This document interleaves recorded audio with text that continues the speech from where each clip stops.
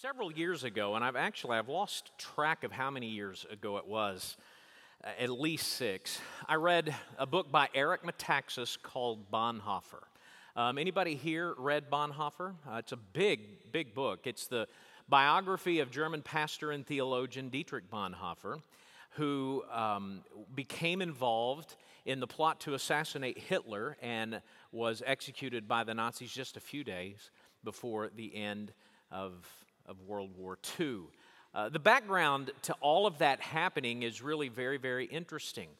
There was a movement in Bonhoeffer's time prior to World War II to consolidate all of the Protestant churches in Germany as one church, one pro-Nazi church. And so what happened were fanatical Nazis in all of these various Protestant denominations would elect people who were favorable to the Nazi Party to hold positions of church leadership, and eventually they succeeded in bringing the entire church under one heading in Protestant Germany, and it indeed was driven along by Nazi politics. And once everybody had seized control and this church had formed, they created in their controlling documents something called the Aryan Paragraph. If you're familiar with all of the dynamics of World War II, you understand Aryan meant the superior race, the white race, and more than just the white race, the blonde-haired, blue-eyed, white race.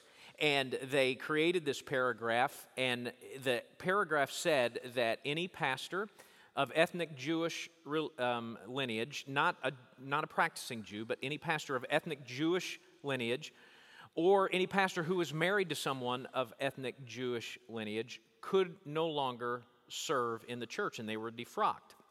And that was the final straw for these who had held on. And so Bonhoeffer was part of a group that pulled back and became separate from that, began to position itself as the true church in Germany. And they called themselves the Confessing Church. Now, why they called themselves the Confessing Church was because they said, our beliefs are based on a confession of faith and not Nazi party politics. And their declaration of their faith is something called the Barmen Declaration, and the first 2 tenets of it are important for us today, believe it or not, as we think about the passage we'll be studying together. Tenet 1 in the Barmen Declaration was, the source of revelation is only the Word of God. Now, as Baptists, we hear the Word of God and we immediately think Bible, but that's not what was meant in the Barmen Declaration. It says again, the source of revelation is the only Word of God, Jesus Christ. So Jesus is the source of revelation, the only source of revelation. Any other possible sources will not be accepted. And then, statement 2, Jesus Christ is the only Lord of all aspects of personal life. There shall be no other authority. So Jesus is the only revelation. Jesus is the only authority. And the confessing church began to hold on to these things so dearly in opposition to the church driven along by the Nazi Party that they began to experience persecution. And many of those, like Bonhoeffer, who were leaders in the confessing church, eventually lost their lives, positioning themselves as the true church against the false church.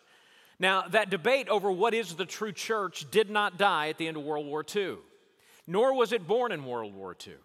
The debate over what is indeed the true church has been ongoing almost since the church's founding, and we find that wrestling match taking place in our passage today. Would you find, please, in your copy of God's Word, 2 John, 1-chapter book towards the end of our New Testament. We are in a series of messages from the letters of John. We've spent months with a break, obviously, because of the quarantine.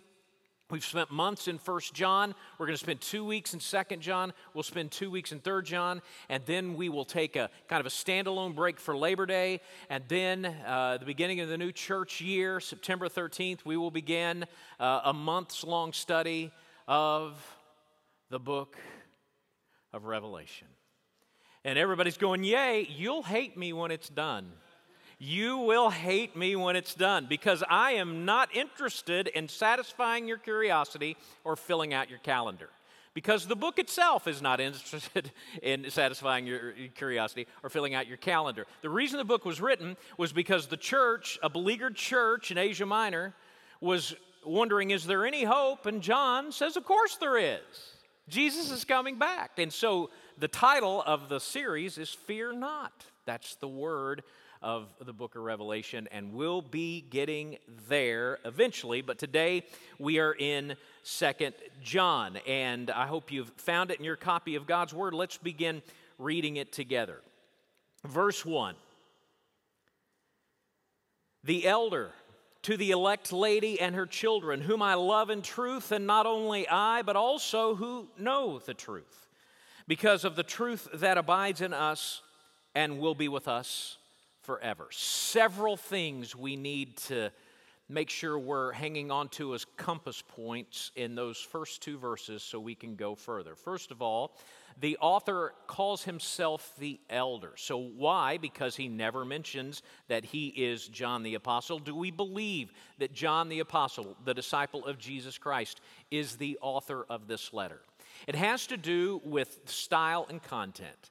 The style of the writing is like the other books of the Bible that are attributed to John. The content, the themes, the things that he develops are similar to the themes developed by other books we know were authored by the Apostle John. So why didn't he just say it? Why does he call himself? Why does he call himself the elder? Well, it's really more than anything else a sign of the warm relationship he has with the recipient.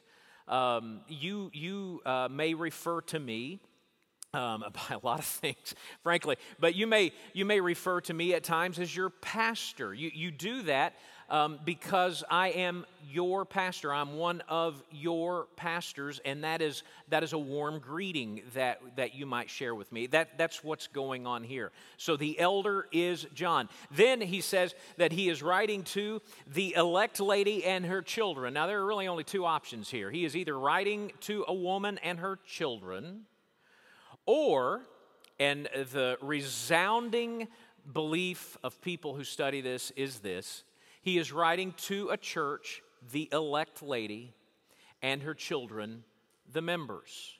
Now, this is actually a beautiful picture because we see in the New Testament that the church is routinely referred to as the bride of Christ. And so the children of the bride of Christ are the product of the redeeming mission of the Savior and the redeeming mission of the church, carrying his message into the world. So, John the elder is writing to a church and her members, and then we see what he thinks about the church and her members. He says, I love in the truth, and not only I, but also all who know the truth, because of the truth that abides in us and will be with us forever. John loves that word truth, but he's going to use it in a way that is different than maybe what we would be inclined to think about it.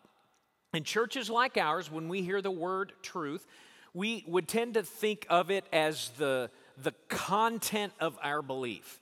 So when we say that we believe the truth, we would be referencing our doctrine, we would be referencing our confession of faith, the Baptist faith and message.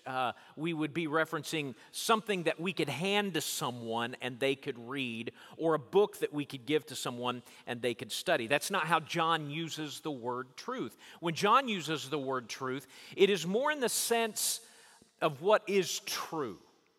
So he's writing about what is true, and he's celebrating the relationship that he as the elder has with the church and her members because of what is true. And it really goes even deeper than that. What is true is actually personified, can be known. Look at how he says it. He says, whom I love in truth, and not only I, but also all who know the truth, because of the truth that abides in us and will be with us forever. What he's getting at is that he believes what is true, and you believe what is true, and in fact, we believe in who is true. We believe in Jesus. So it would be just as as appropriate to read his words, whom I love in Jesus, this church and her members, whom I love in Jesus, not only I, but also who know Jesus, so everybody else who is a part of the body of Christ loves you as well, because of the Jesus that abides in us and will be in us forever. So that's what's going on in those first two verses. He's saying, I, an elder, a leader of this church, and it's organized differently than how our churches are organized. We'll get there in a few more weeks. But as a leader of this church, I write to you and your members, and I'm just overflowing with the love that we share in what is true and who is true that we share in Jesus Christ. Then in verse 3, pretty standard apostolic greeting. He said, grace and peace be with us from God the Father and from Jesus Christ the Father's Son, in truth and in love. We see that over and over again in these books of the New Testament called epistles or letters. And then he gets down to kind of brass tacks. So if he just knocked on a door and said, hey, it's the elder, and they'd say, well, come on in. They'd chat for a little bit, and then at some point, the people who had invited the elder in would say, why are you here? What did you drop by for? And he says, I rejoice, this is the reason I'm writing you, I rejoiced greatly to find some of your children, again, remember, some of your church members, walking in truth just as we were commanded by the Father. He's come across some members of the church. He lives away from where they are. They've come through. He's been impressed by them. He's been impressed because he sees them walking in the truth. Now, Paul, who wrote a lot of the New Testament, and John, used the word walk or walking differently. Paul almost always uses the word walk or walking as a means of identifying conduct. So he says, for instance, as you therefore have received Christ Jesus, so walk in him. That's fancy words for if you claim to be a follower of Jesus, act like it. You know, live that kind of life. Live that life out. But John uses it differently. It's subtle, but it's profound. He uses the word walking not to refer to conduct as much as he does commitment. And so here's what he's doing. He's saying, you know, some of your members came my way. And as I observed them and knew why they were there, they were in all likelihood sent by the sending church, the elect lady, to advance the cause of Christ, the mission of Christ, to do evangelism, to do mission work. As I observed them, I was just blown away at the radical commitment they have to Jesus Christ. See, there's difference. You can see somebody who's moral and upright, and you can think, man, what a good person. It's not what John's doing. John's looking at them, and he's just blown away at their commitment. I just see a radical commitment of their life. A couple of years ago, about right now, I was doing some work for the regional arm of our denomination that put me, and this is how important I was to the denomination, put me in the middle of nowhere in north central Nebraska. Just nobody there. You can't imagine how empty north central Nebraska is. And I'd gone there to visit one of our denominational pastors, a guy I just have incredible respect for. Texted him this morning, told him I was going to talk about him. A guy named Joel Wentworth. Those churches up there are so small and so widespread that they can't get pastors. They can't afford a pastor. And even if there were people that would be willing, and there are people in this world who are willing to do it for nothing, there's nobody there. And so what Joel did was he pastored churches. He rode the circuit. How many people ever heard circuit riding preachers? And a few of us. It means that he just wasn't in one. He pastored multiple churches. Here was his Sunday morning. He would get in his van, had 250,000 miles on it. He'd pray and start, and then he'd be off driving. He'd drive about 30 minutes to this little building out in the middle of nowhere. He'd open it up. He'd open up the lights. 15, 20 people would come in, and he would preach to them, and then they'd go to Sunday school. And the reason that he did that out of order, because as we all know, just as Jesus wants us to open presents on Christmas morning, Jesus wants us to go to Sunday school first and then worship. I mean, that's just kind of how we're wired, except you all. And the reason he did that is because he would preach, and then he would drive, when they went to Sunday school, another 30 minutes or so, show up at another church building in the middle of nowhere. And I did this with him, show up in the middle of nowhere, and he would preach to those people. And as I remembered, it was two different sermons. Where one church was and what they needed one kind of encouragement from God's Word, and then Joel preached a different kind of sermon to that church. Then he drove 30 minutes home, stayed in his recliner for about 20 minutes, and then we both, again, and this is how every Sunday went, got in that van with 250,000 miles on it, drove another 30 minutes, and folks, I thought I'd been in the middle of nowhere at that point. I literally drove to a place that had to have had a sign somewhere that says, you are officially in the middle of nowhere. And he would meet with men and their sons in a discipleship group for about a couple of hours, and then he would go home, and that was his Sunday. And the rest of his week, you can't imagine what the rest of his week is like. That was how Joel was. Now, if I had Joel here today, you'd know he wasn't Johnson County. He'd look like a cowboy. He'd be right here, and he'd be a quiet dude and not say a word. You'd obviously know that he's different. But as you got to know him, you would also see, okay, this is an upright guy. But as you began to really examine his life, what you'd come away with is that I cannot believe how radically committed to Jesus that guy is. And that's what had happened to John. John had seen some people come through, and he couldn't believe how radically committed to Jesus they were. He was the only thing that mattered to them. They were willing to orient everything in their lives around him and what Jesus wanted them to do. And he says, church, I just need to tell you, I've seen some of you, and it's blown me away. And I just want to celebrate that with you in your life. And then he says, and now I ask, dear lady, not as though I were writing you a new commandment, but the one we have had from the beginning, that we love one another. Now, next week we'll know why that's very important. But he says, I've seen you doing good. I want you to keep doing good. And so here's the only thing I've got to tell you. You need to love one another.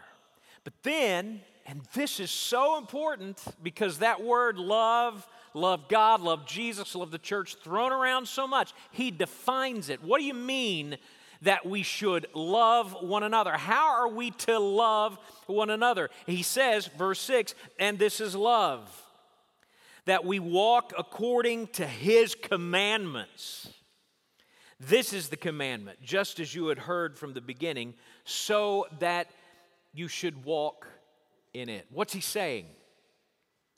He's saying, I want you to love one another, and here's how you do it. Obey the commands of Jesus. Be obedient to what Jesus asked us to do. Live holy lives. It's a reflection of what Christ had said. What's the most important thing? Love the Lord your God with all your heart, soul, mind, and strength. Well, what does that mean? The second's like it. Love your neighbor as yourself. If you want to love God, you want to be obedient to his commands, you love one another, you live holy lives, you live righteous lives, you live lives distinct. You are a royal priesthood, according to Peter, a chosen people, a holy nation, a peculiar people, set apart for the purposes of God. Live that kind of life. If you really love Jesus, you'll love each other, and you'll love each other by being obedient to the commands of Christ. Now, again, we're going to find out next week why this particular command was so important for them, but I want us to make sure we, in summary, know what he is saying. John is writing to this church, and he's saying, I commend you for the obvious commitment to Christ, the radical commitment to Christ that you are demonstrating, and I encourage you to keep it up by loving one another. And in those words, we begin to have an idea, a broad picture of what the true church really is. The true church is always caught on the precipice of two equal but opposite errors. One error is to define the truth apart from love, and the other error is to define love apart from truth. In one error, we separate doctrine from the person of Christ, and then we objectify the faith. So in other words, what we do is we have people who say, "What must I do to be saved?" And we say, "You got to know some stuff. And so here's some stuff to know." And they look at it, and they believe it. And we ask them, "Do you believe that to be true?" "Yep." "Welcome to the family of God." And so we make the faith a thing to be studied, to be dissected. And so we so overemphasize truth that we really de-emphasize this is not just about passing a pop quiz on theology. It's about knowing Jesus. Then the other thing that we do is we separate doctrine from the person of Jesus in the sense that we can make Jesus into our own image. I mean, there's a quote, probably you've seen it go around, say, you know that we have successfully created God in our own image when He hates all the same people we hate. Have you heard that quote? That's what you do when you take the truth of what God's Word says about Jesus and really separate it completely from who Jesus is. And so Jesus becomes, honestly, an idol, a false idol that we've created in our own image and who supports our own biases.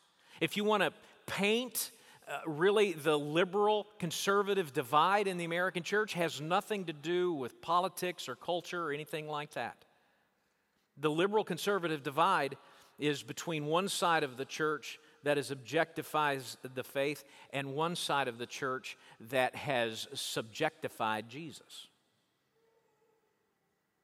And the true church doesn't do that. So what does the true church do? First, the true church is characterized by Christ's truth. Characterized by Christ's truth. Now remember, as John uses the word truth, it refers less to doctrinal content than it does that which is true, the content or that which supports the content. It actually references Christ Himself. So to say that the true church is characterized by Christ's truth is essentially just to say the true church is characterized by Christ. In other words, when people encounter us as individuals, or when people visit us as a church, what they ought to be struck by is Jesus. Jesus ought to be what stands out to them. Jesus ought to be what characterizes us. Our lives become characterized by a radical commitment to Jesus. And what a church like ours, on the conservative side of the spectrum, can far too often do is create an environment where what makes you a leader or what makes you a good church member is what you know and not your ultimate commitment to Christ. And lots of damage has been done in the American church, churches like ours, over the years because we've elevated people on the basis of what they know and not who they know. There was a church I served years ago that had a guy who was a Sunday school teacher and who was a deacon and who was the chairman of really the most powerful committee in the church. And by all counts, this guy knew his X's and O's when it came to doctrine. He could teach the truths of the Christian faith. People loved what he said about the Christian faith, really learned a lot about Scripture sitting underneath him. The guy was a joke when it came to actually living it out. He was a train wreck. He was known not for being the hands and feet of Jesus in our committee or in our community. He was known for being a jerk in our community. His family just rejected faith. I mean, it was a nightmare. This guy was a nightmare, but because we had a system that elevated what you know over who you know, he could be a leader. The true church doesn't do that. The true church emphasizes Christ's truth, which means that we are emphasizing the person of Christ, which means that we are being known by our radical commitment to Jesus and His mission. That's the first thing that the true church does. But the next thing that the true church does or is that it is characterized by Christ's love. By Christ's love. Now, our culture, our cultural moment, wants to make that statement I just gave, characterized by Christ's love, and make it entirely subjective and hold it hostage to the realm of feelings. Now, let me say something to you. You can't love without feeling. You're going to feel. It's going to affect you at that level. But here's how Julie knows I love her. She doesn't know I love her because 30 years ago I said I did. She knows I love her because I'm faithful to her. And I'm obedient to her. And that is what we mean when we say we love Jesus. We're obedient to what He says. You say, well, I got that. That's easy. No, that is not easy. Because if loving Jesus means being obedient to His commands, then you have to hold tightly to some things that this world will hate you for. But let me also tell you this in this cultural moment, and this will hurt. Loving Jesus means you're going to hold tightly to some things that other church members will hate you for. When I became a pastor in 1996 in little rural Tennessee, we were right in the throes of the wars that were going on in churches all across America about the way Jesus wanted us to worship. And there was one side that said Jesus wanted us to worship by singing only songs that were created 1,850 years after He walked the earth. And then there was another group that says that Jesus wants us to worship by only using songs that were written 1,980 years after He walked the earth, which on the surface of it's ridiculous. But that's what we were fighting for. And so, I mean, my phone was, you had your hymn counters and your chorus counters out there. We'd sing, oh, that's a hymn, oh, that's a chorus, or vice versa, and people just get all worked up, and they'd let you know what was going on. And I thought, I guess my cross I'll bear as a pastor is navigating these worship wars until I retire. Well, how cute was that? I wish that was the only thing that I had to wrestle with. You couldn't have convinced me in the mid-90s in rural Tennessee that the American church would be trying to tear itself apart on some of the things that it's trying to tear itself apart on right now. You couldn't have convinced me. And yet here we are.